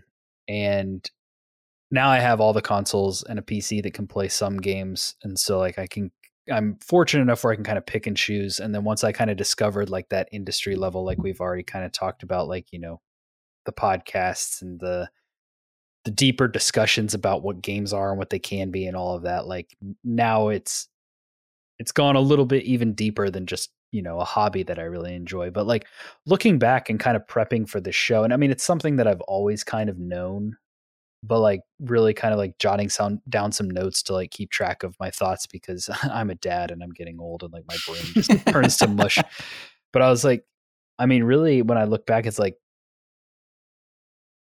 gaming was definitely kind of that one of those core things that's like one of the things that's kept Dylan and I's friendship going throughout, because we met when we were like 9, 10, 11, kind of in that range, and then we've gone separate ways, come back, kind of whatever. Like he's gone to school, I've stayed here, I've gone to school, I've gotten married. We've done like separate things in life, which in years past, when the internet and things like that weren't so prevalent and your connectivity wasn't so easy, like that's how friendships end. You just kind of drift apart. But like gaming has been probably that one main thing that's definitely been like that core pillar, that core thing that keeps bringing us back. And obviously it's not the only thing we ever talk about. Like I mentioned music, obviously, and obviously we have like actual conversations outside of just our hobbies. But like it's so easy now to just like hit him up and be like, yo, you want to jump on some Bloodborne, or you want to play some Halo or whatever. And like neither of us are like really great at competitive games, so most of the time we're just kind of talking about like what's going on, what's happening. And so like gaming has been, I think, really important in that sense. And like I'm using Dylan as an example because like he's here, we're talking about our show. Like obviously the two of us are very passionate about gaming, but I mean, I played games with my brother when he was away. I played games with other people, and it's like it is kind of a cool connective tissue for relationships like that, I would agree, especially when you have friends that play Majesty. 100%. That'll keep the friendships going strong. So the three of us need to like figure out a way to do like a 3-way PvP Majesty. There's got to be a mod. Somebody has to have modded that. Yeah, but I think the main thing is just making sure that you can still play multiplayer. So if it's still active. Yeah. Okay, stay tuned. Stay tuned. This might be happening. Some future content ideas kicking around. Absolutely. I'm very much the same way too. Yeah, gaming is a thing. I have very close friends of mine from college that live very far away from me. It's really the only way that we're able to like do things together is through video games. So, well, isn't your co-host on Side Questing like you met through gaming? Yeah, I met him through gaming, and yeah, he lives on the East Coast, and I've never met him in real life, and that's pretty much the only way we've ever hung out is by playing video games. So, which is again, I never thought I would have like a quote unquote like internet friend, but it's like the modern day pen pal. it really is. It really is, and it's like I said, we talk growing up, like, hey, don't talk to strangers, but hey, talking to strangers has led me to meet some of the most like nicest, awesome people in my life. So yeah, for sure. I don't know. Not that I would ever tell my kids to talk to strangers, but no. Just be smart about it. Context is important. Yes, just be smart about it. So it's not always easy. I always ask this question. Do you have a game, like a handful of games that you consider like your favorite all time, or that mean a lot to you? Dylan? Yeah. So obviously, one of the biggest games, if you've listened to the podcast that Erica did with us, Slime Rancher. Slime Rancher is Dylan's favorite game of all time. Let's go. Never even played it. But Monster Hunter World specifically, and Iceborne. And Monster Hunter in general, but I think every Monster Hunter fan is a little biased towards like their first Monster Hunter. And so that is definitely one of my overall like favorite games of all time. I would also throw The Witcher 3 in that list, because that is definitely one. I'm gonna steal that from Andrew before he can say it. And then I haven't quite decided where my FromSoft stuff shakes out, so I'm just going to throw in like just FromSoft games in general. Minus what a Sekiro. cop out! It's a battle between Elden Ring and Bloodborne, but I don't know. I haven't figured out exactly where those ones kind of shake out. But those ones are like some of the more recent ones. But like reaching back, games like Knights of the Old Republic, which was like my first big RPG that was really like, oh man, like you can get games that are way deeper than just like, dudes on a screen moving around, like RTSs or something like that. Majesty, obviously a big one because it's one of my first like actual games. And then the just kind of like Battlefront 2, I guess, was one of the big ones because that was like the first one I really got into, like the original one from 2005, not the remake one that came out like a few years ago. But that was like the first like multiplayer online game that I ever really got into was Battlefront 2. Like met a bunch of cool people through that. So that game was so cool. Yeah, they did that game a disservice by remaking it. They should have just left it alone. Yes. It's my opinion. But anyways, what are you, Andrew? Yeah, so at the top of the list for me is still The Witcher 3. The game I think is just a really amazing RPG in general. The characters, the writing, top tier. Honestly, still unmatched in my opinion. They couldn't even top it with Cyberpunk. I love the world and how your decisions actually matter and shape things on like a world level, but also on like very like character kind of simple level. Like it just, they did such a good job. And like I'm listening to all the audiobooks now, and like I'm wrapping up the series after taking a little bit of a break, and it's like just the attention to detail and the care and like the way that they integrated certain events and characters and things into the games that came from the books. It's like you can tell that they were very passionate about this series. And outside of The Witcher 3 just being a fantastic game, like it released at a time where I was like in a kind of a funk personally, and so it very much was like my therapy at that time. Like I would just kind of get home from work and like I just played The Witcher 3 until it was time to go to bed, and like just soaked up that game and that world. And it was like everything that I wanted it to be. My brother and another buddy of ours, we were all playing it kind of at the same time and comparing like, well, I did this in this quest. What did you do? What happened? And we all beat it. And then we all immediately rolled into New Game Plus and like played it again. And it was such a good experience. And I still enjoy it now, and I'm actually itching to play it again currently. So it's not like it's just kind of a moment in time. Like I really enjoy that game. Think it still holds up. For me, I didn't cop out, and Bloodborne was the game that I chose. I do have Elden Ring further down the line as like an honorable mention. Yeah. But Bloodborne was the game that got me into the Souls games. And other than Elden Ring, it has no competition in the whole genre for me. Like just the setting, combat, the lore, the story, just the designs. It's a masterpiece. And yes, I would take a remake or a sequel or something. And definitely after playing Elden Ring and going back to it, it's like, yeah, I can see how it's aged a bit, but like I can still go back to it and it's still a great time. The muscle memory is there and it still feels good to play. And then for me, like those are the two big ones. So I threw together like a list of kind of honorable mentions, and most of them are recent because I think video games are just getting better in general. Mm-hmm.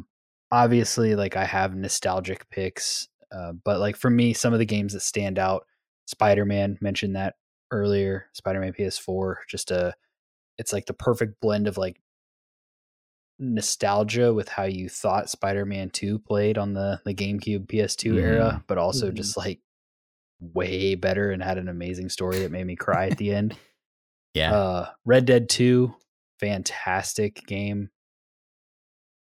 God of War, Elden Ring, like I mentioned earlier. I also mentioned I'm a fan of the Assassin's Creed series. I like the old ones. I like the new ones. I'm not one of those people that's like, they need to go back to the way it was or they need to keep it the way it is. Like I enjoy both. I do think they've had some weaker titles recently, but I still enjoy the series.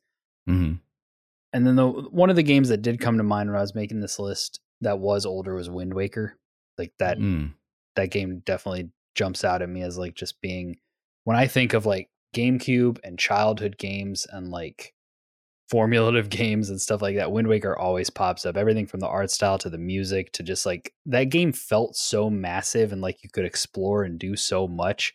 I go back now and it's like, oh, I could beat this in like 25 hours. But back then, like it was so incredible and I really enjoy it and I hope that it comes to Switch at some point. So those are kind of some of the ones I threw together. Obviously, if I had more time, like I really love some of the old Mega Man games on the DS. Like there's tons of games that I played that I would say were important to me at different stages in my life. But when I was throwing this list together, these are some of the ones that jumped out at me. Right, absolutely. I want to ask one side tangent question, considering it seems like we've all had extensive experience with The Witcher 3 here. Yeah. It is a well-known fact that I have a personal vendetta against card games and video games. So I wanted to ask how you guys felt about Gwent. Gwent is amazing. I think that Gwent in the core game of The Witcher 3 is a lot of fun. And once you realize that spies in I think it's the Northern Realms deck is just like, that's the OP build. And you just you just throw out spies and can destroy. Gwent as a standalone and Thronebreaker, I have tried to get into, and they just haven't really stuck with me as much because I actually I don't love deck builders as a genre. Like, Slay the Spire. Going back to earlier conversations, people talk about how that game is just like God tier and they put 400 hours into it. I played it. I thought it was cool. I haven't gone back to it. And so when I try to just play standalone Gwent or standalone like Thronebreaker, which is just, essentially Gwent with a slight RPG skin on it, I enjoy it and I want to like it more than I do. But also they drastically changed how the game worked because in The Witcher 3, I don't think they realized how big it was going to get. And so it really isn't necessarily that well balanced, that perfect of a card game. And so in Gwent standalone and in Thronebreaker, they try to make it a little bit more, they trim the fat, they try to make it more balanced, they try to make it more competitive, they try to make different builds and different decks more viable. And I just haven't had the motivation to actually dig into all that stuff. But core game, I like it. Conceptually, I like it. Just card builders also are not necessarily, deck builders are not necessarily my thing. Interesting. Yeah, I just remember my playthrough with it, and everybody that wanted to I didn't even do the Gwent quest line. I was just I don't want to play a card game in my video game. I just want to kill things, please. So, no, I just had to ask that question. The card game is interesting, that quest line, because it's once you start that quest where you go to go to the tournament is what you're talking about. I'm assuming when you get to the tournament, you can't save. So you have to beat all of the opponents in the tournament to the end without failing to get that achievement or whatever, because I've done it a couple times, but it's very stressful if you do it too early or whatever, because if you get about halfway through or to the second to the last opponent and you fail out, it's like, okay, I either let this quest go and let it wrap up because they have endings written for it depending on where you lose. So you can just let the game keep going, but you don't get the achievement for winning. And so you have the choice of like, do I just let the game keep going, or do I go back to that save at the beginning of the tournament and start over? And it's like, oh my gosh. Yep. Man, that's probably why I didn't do it then. I couldn't handle that stress. And yeah, I already have anything that's a deck builder. I've tried those. I've tried the Hearthstones, and I don't think I have like the brain acumen to like build good synergized decks. I'm just like, oh, that thing looks cool. Let me put it in there. And it doesn't synergize with anything that I have. So yeah. So we're coming to the end here, and I'm going to wrap it up. But I don't have a game on my show. But I wanted to devise like a fun thing for us to do. Yeah. So I devised, I'm calling it the lightning round, copyrighted, trademarked. Let's do it.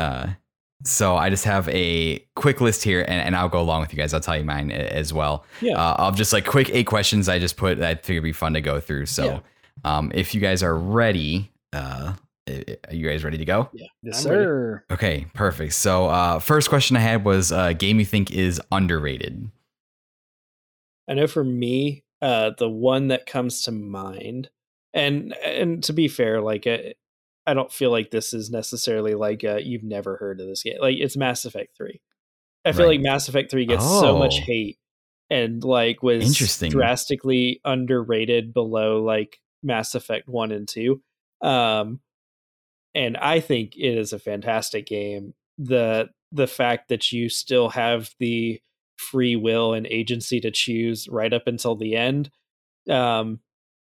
was maybe game breaking or like just disappointing for a lot of people. Like if you're actually role playing the game, like then you're going to make the choice that goes along with what you've been playing and doing the entire time. And it's just, I love that game because it wraps up all of these things that have been being set up for like 2.5 games. And it just like, every single one has this big, like emotional and satisfying ending to it.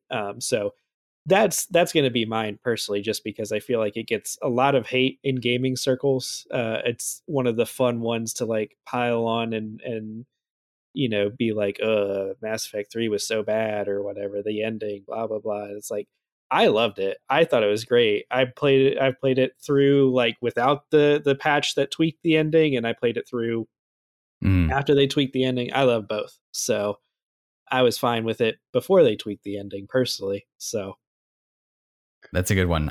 Like I said, the popular pick's always Mass Effect 2. So I like that one a lot. That's really good. What about you, Andrew? So is this lightning round where we give our answer and then we get to expound on it for a long time, or are we just supposed to like lightning? Yeah, it's not one of your lightning rounds. I don't think. Maybe it is. You can give I was intending it to be a little quicker, but you can give a little explanation if you want. That's fine. No big deal. Because my struggle is that I have like 3 that popped in my head, and I could definitely think of more. I probably should have gone first because when Dylan was talking, I had time to think of more. Okay. Man, okay, let me do honorable mentions. I'll do Sphinx and the Cursed Mummy and Darksiders 3. Darksiders as a series. And then the one I'll actually maybe talk about for a minute is Days Gone. Ooh. Yeah. Okay. Yeah. Evangelize your Days Gone. That's a good one. I think that as far as like games in the genre go, like open world games and zombie games, like I think that Days Gone did an excellent job at both. I think that it was a little bit maybe like bloated and kind of maybe had some pacing issues for sure. And it had some definite technical hiccups when it released on the PlayStation 4. But then by the time I played it, because I didn't play it at launch, they had patched a lot of that. And now definitely on PS5, like it runs pretty well. But like, because it was being held up to the standards of your Last of Us 2s, of your Spider-Man, of your God of War, all the other PlayStation exclusive games, it got overly criticized. And I think that game does a lot of really fun things. And I don't think that it like breaks the open world genre, like that mold too much. But I do think the few things that it does differently. Like the survival stuff with like the motorcycle and with the horde battles and things like that are really fun. And I actually, some of this is pacing, but like towards the back half of the game, the story goes some pretty crazy places and some wild places and introduces some cool characters that I wasn't expecting and really enjoyed. I think, yeah, I mean, I guess I've heard mixed things on Days Gone. I've been meaning to go and check it out. Days Gone is one of those games that like fascinating. The community versus the critical reception are like so opposed, right? Because it has such a diehard following. But like if you just looked at reviews for it, it would be like, yes, this is a 6 out of 10.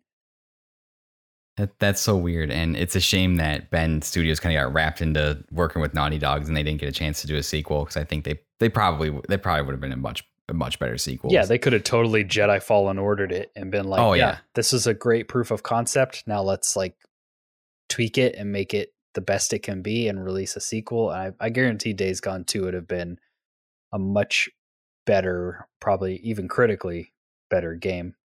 100%. I'll do mine quick. Final Fantasy IX. It is the best of the PS1 era Final Fantasies. It is better, also better than Final Fantasy X. I'll fight anybody that says otherwise. So I will not fight you on that because I've never played either. So okay, well, 7 and 10 are the golden children, but 9's better. That's all I have to say. Moving on. Okay, so opposite end of the spectrum, I had a game you guys think is overrated. Yeah. This one was take here. Yeah, this one was tough because I was like, most of the games that I would like be like, oh, that's overrated, are games that I just don't don't vibe with me personally. Exactly. And so the one that I just like, I feel like I get, but I just don't get the hype around it is Fallout 3. Like that's one where I'm just like, I get it, I understand it. I've played through like 60% of it, and it was just like, like some of it is definitely like I prefer the fantasy over the like nuclear apocalypse, but the way that people talk about Fallout 3 makes it sound like it's this amazing game, and I'm just like, it's an okay game, but like it's nothing crazy, it's nothing special to me. I don't know. So it was Fallout 3 was actually my gateway into Bethesda, believe it or not. Because I bought Oblivion and I hated it. I thought I was just like, I hate this. And then it wasn't until Fallout 3 that it kind of clicked. So that's interesting though. So what about you, Andrew? Final Fantasy 9. God damn. I'm ending the meeting. Goodbye. This is done. This one was also kind of tough for me because like usually if a game is well regarded, it's for a reason. There's a couple, I guess, that come to mind. One that I can't speak to as much because I didn't give it that much of a fair shake, but like Resident Evil 4, people talk about how that game is like so amazing and still holds up. Like I couldn't get past the janky controls. And then the Uncharted series comes to mind. Ooh. I've played 1, 2, and part of 3, probably about half of 3, and I'm just like, this is okay. This is fine.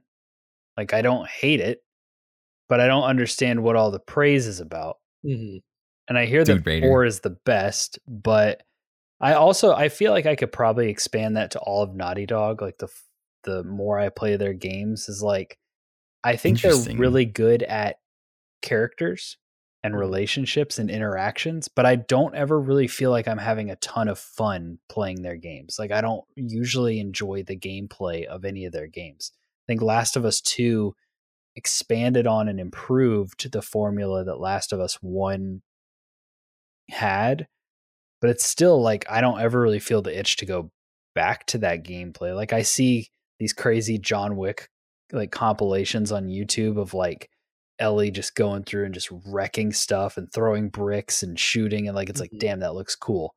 I don't even want to try. Like I don't even want to play it. Even this doesn't make me want to replay that game. And like I think the stories and the characters and stuff are fun in those games, but I just don't really think that their gameplay is all that fun. I wish we could have the Crash Bandicoot Jack and Daxter Naughty Dog back. That's what I miss. I do love Crash Bandicoot. I haven't played a lot of those games recently, but I remember playing Crash like on my Game Boy and stuff like that back in the day. One has not aged that well, believe it or not. So not too surprising. For mine, game I think is overrated. GTA 5, hands down, 100%. So I love Red Dead Redemption 1 and 2. I think they're fantastic. I think that every other Rockstar game that has come out has been kind of overrated. I think for me, I understand that Rockstar. We does, can't do this at the end of the podcast. No. So narratively, Rockstar puts out great games. It's 2022. Can we not, like, we figured out controls, Rockstar. Like, we know how to do this. Like, why have you guys not figured it out? Okay, fair enough. Yeah, that's pretty much my main sticking point with that. Most GTA 5, Red Dead Redemption gets passed because those games are fucking awesome. It's because they started developing that game that came out in 2022 back in like 2009. So. 2000, yeah, right. It's just been one game for 13 years. Yeah, for sure. Oh Man. Hopefully they figured it out when they launched GTA 6 in 2030. Here's hoping. We'll see. Yeah. So next question I have is game you'd like to see get a modern remake, a la Final Fantasy VII remake. This one was easy. Prince of Persia? Yes, Prince of Persia, the Sands of Time trilogy. Oh, yes. Really struggling right now, isn't it? That would be dope. I was like, I know that it's getting a remake. I don't have a lot of faith in it because it's gotten delayed so many times. The footage has not looked great. I don't need it to look great. I just want to play it on like a modern control scheme with like somewhat updated graphics, but that's easy. That's, I love those games and I would love to be able to play them again and have it look a little bit nicer. Mm-hmm. So for me, I've got two picks. The first one that I'll just go quick because it's obvious is Legend of Zelda Ocarina of Time. Oh, that would be fantastic because I've wanted to go back to that game, but it's like pretty much all the versions are still dated at this point. And so like if they did like a full on FF7 remake style game of that would be amazing. Even if they just made it in like the style of Breath of the Wild, it would still be. Do you do that good. Though? Is that's sacrilege? You don't touch that. That seems like it'd be, man. Well, but people would have said that about Final Fantasy VII. That's true. You're right. That's true. It could totally work. But the one that I think is more under the radar that people need to go Google is Sphinx and the Cursed Mummy, which is another game that got brought up on our old show a lot by me and my sister.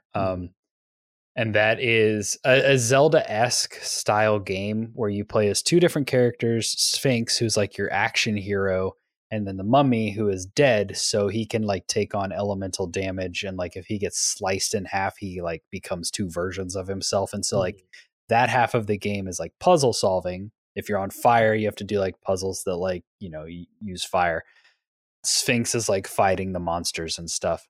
And this is a game that we played on GameCube that like to us felt huge and crazy. And like anytime we got to the next part of it felt like an achievement because we were stuck in that one area for so long.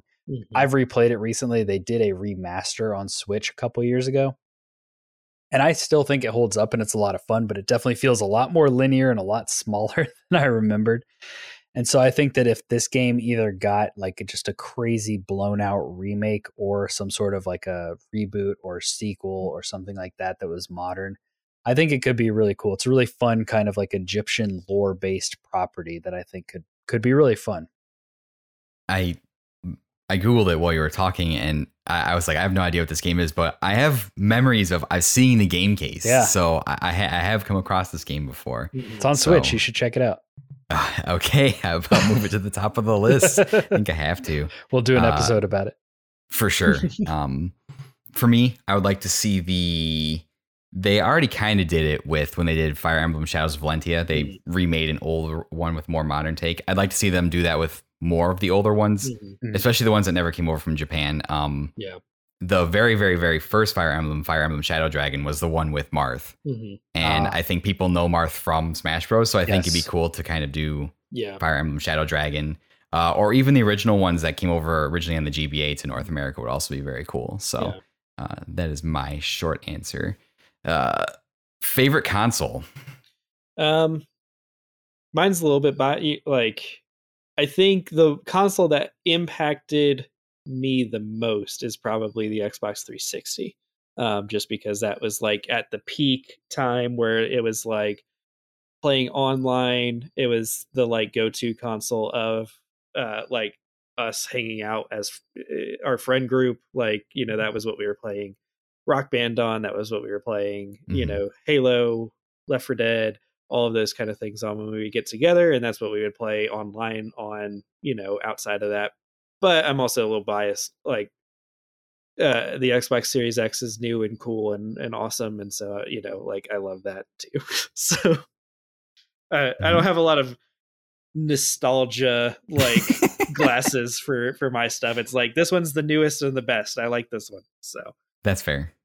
Yeah, I think for me, if I look back nostalgically, it's the GameCube, because that was kind of that gateway, that entry into the world of console gaming and like bigger games coming off of like handhelds and stuff. I think if I had to pick a game or a console currently, like out of the current family, like it's tough because I love the Switch for its functionality and like indies and Nintendo first party games. But I think that it needs a little bit of an update to keep up right now. And I think if I'm going to play a game and it's available to me on all the consoles currently, I go for my Xbox. Yeah. I think that controller is the most comfortable. I don't think the PS5 like rumble trigger stuff is like enough for me to pick a game there. I am playing Tales of Arise there because I got it cheaper there. So like those two are pretty comparable to me at this point. The PS5 and the Xbox Series X. If I had to pick like ugliest console, it would be PS5. Good answer. Yes, absolutely. No, I'm in the same boat. I was firmly an Xbox person until, I don't have a Series X yet, but I still prefer to game on Xbox. I think my answer would be the same. The 360 was incredibly formative. That's when I finally realized like what games could actually be, and played a ton with my friends on the 360. So that was a great console. Game you spent the most number of hours on, and I might know this for Dylan, maybe. Yeah. So we actually, in a recent recording, we actually looked this up for ourselves. The one that I know for a fact that I've spent the most hours on is Monster Hunter, because I've spent over 400 hours playing Monster Hunter World. Hell yeah. The one that I suspect might potentially have overtaken it is World of Warcraft, just because I've played that off and on for 10 years at the like 2004, 2005. Like I played during the second expansion, so it's been forever since I've been playing that game. Okay. And I'm not currently subscribed, so I couldn't like log in and get like my time played. Right. But it is one that I feel like probably overtakes it, just because that game has been ongoing for years and years and years. And then, there's also a possibility of like, one of the old school Halos being in there, and before like tracking was a thing. So, right. But yeah, the one I know for sure is Monster Hunter, by a long shot too. Like the closest one is still like 150 hours off of it. Man. So yeah, I'll drink to that, sir. I'm not sure exactly when this releases, but probably our episode that we talked about this on at the end will be out. And like Dylan said, we looked it up. I looked mine up live on the episode, and Netflix was my most played. Imagine that. But I'm pretty sure I have more hours. Correct me if I'm wrong, Dylan. I have more hours in the game that I'm about to mention than you do in Monster Hunter, and that was The Witcher 3. Yeah, you had like 500 something hours in Witcher 3. And that was only on Xbox, and I know I've played it through on PlayStation, and I'm probably going to buy it on Switch and download on PC. And so, yeah, The Witcher 3 for me, for sure. That's wild. No pun intended. Wild Hunt. Bad joke. Yeah, for me, it's Monster Hunter World by far. Easily 400 hours if I had to guess. Surprisingly, I looked mine up too. Surprisingly, Destiny 1 was not far behind with 375 hours. Wow, so yeah, I think Destiny 2 was in second place, but it was still a little short of Monster Hunter. Yeah, so big news there. What was my next question here? So, standard or inverted controls? And standard all the way. Standard, easy. Okay, cool. You're a monster if you prefer inverted. I'll just put that out there right now. I don't know if I do inverted flying because I don't fly in games all that often. I might do it in flying games, but that's like more acceptable in my mind. So I'm sorry, Brian of Listoff. Please don't listen to this. No, please do. You're wrong. Get off that hill. Don't die on that hill because you're wrong. This is a hill to die on, that's for sure. Have you ever taken time off of work to play a game when it comes out? I have not personally. I would say the closest I've ever gotten is like I used to work like an overnight shift where I was kind of just like one of the dorms like monitors, like making sure if you got locked out of your room at 3 a.m. that I could call somebody and help you get back in, sort of deal. Right.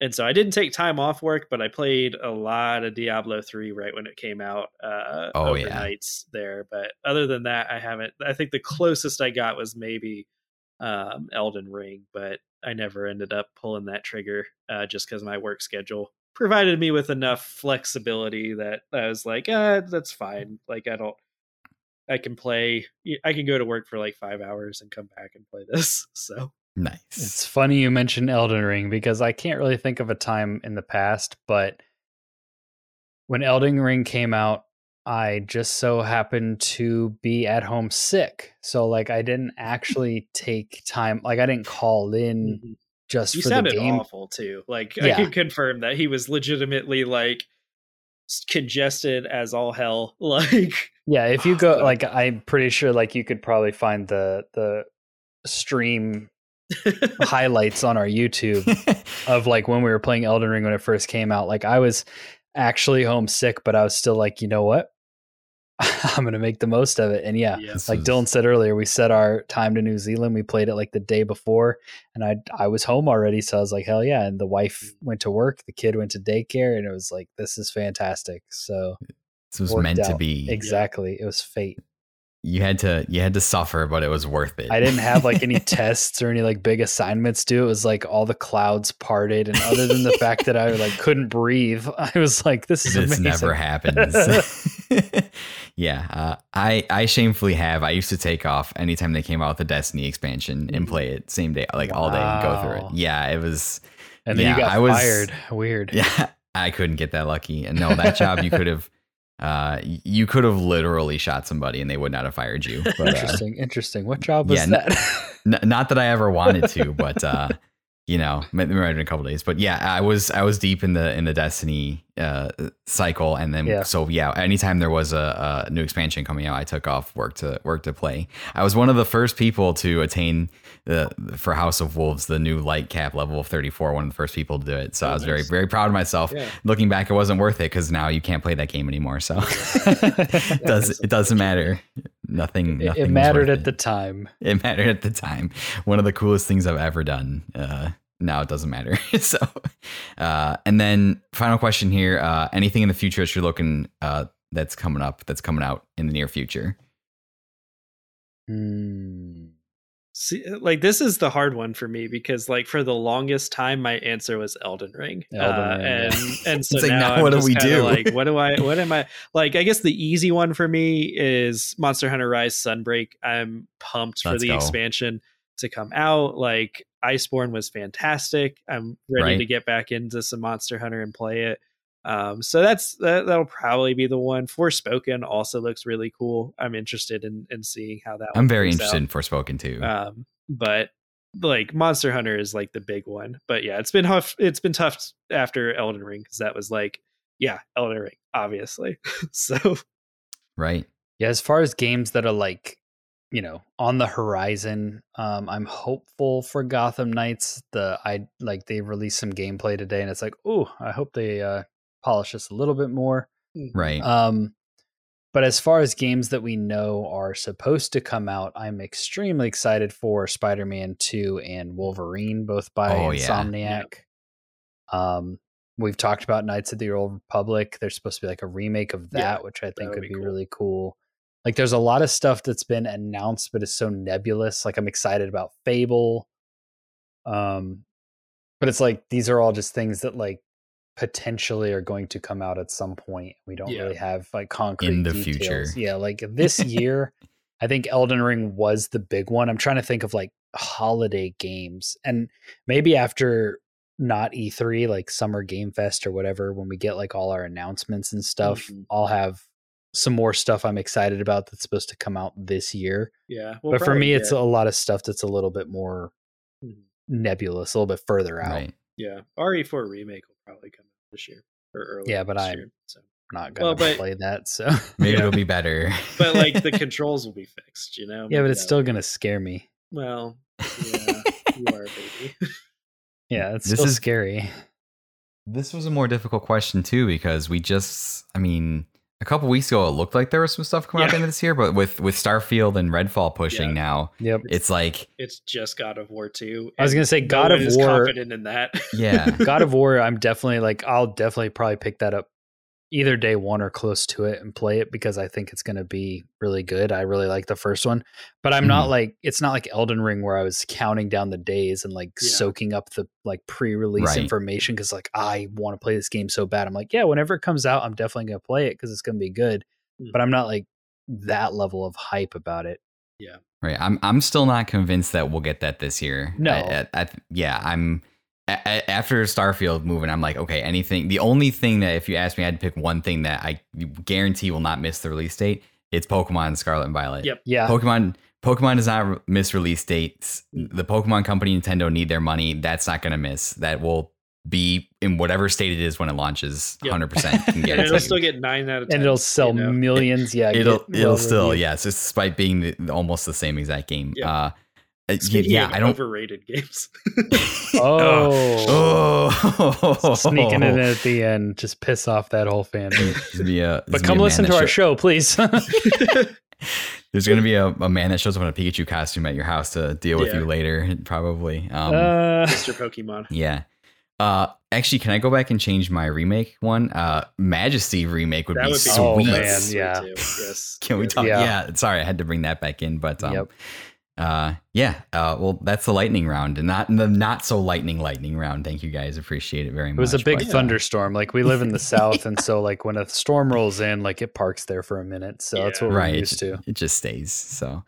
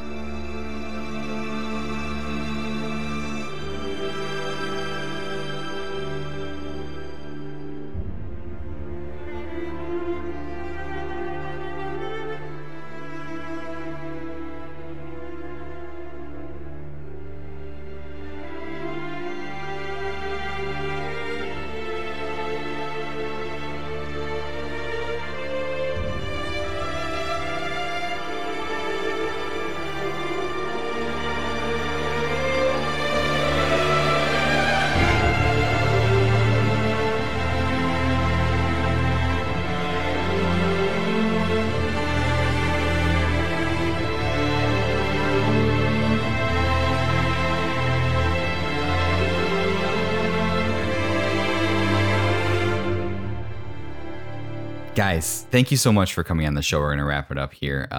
This was awesome.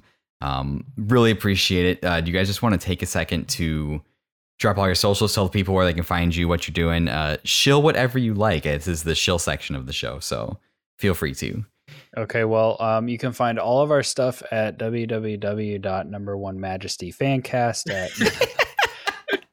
No, but for real, you can find everything like on our website, which is effinggamers.com. Like that is probably the easiest way to find us. I'm going to give Eric all of our links to everything. We have a Discord. We're on TikTok. We're on Instagram. We're on Twitter.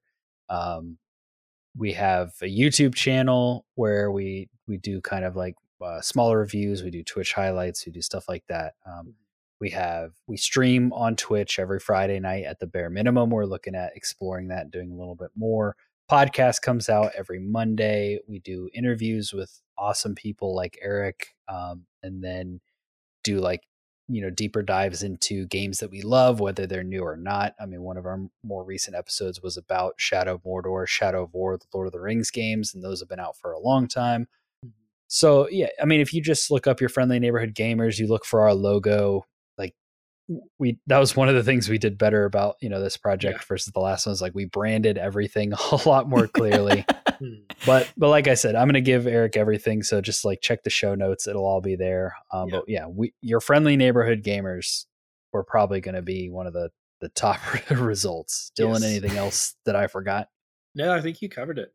So yeah, just, if you've got space in your life for another podcast, we'd appreciate you checking us out and seeing if you like us. So I would say evaluate the podcast you're listening to, and then just remove the one that you're kind of on the fence about and put this one in its place for sure, because your life will certainly be better for it. Get rid of one of the big guys. You don't need all those IGN podcasts. Like they're all saying the same thing. So they don't even know how to edit.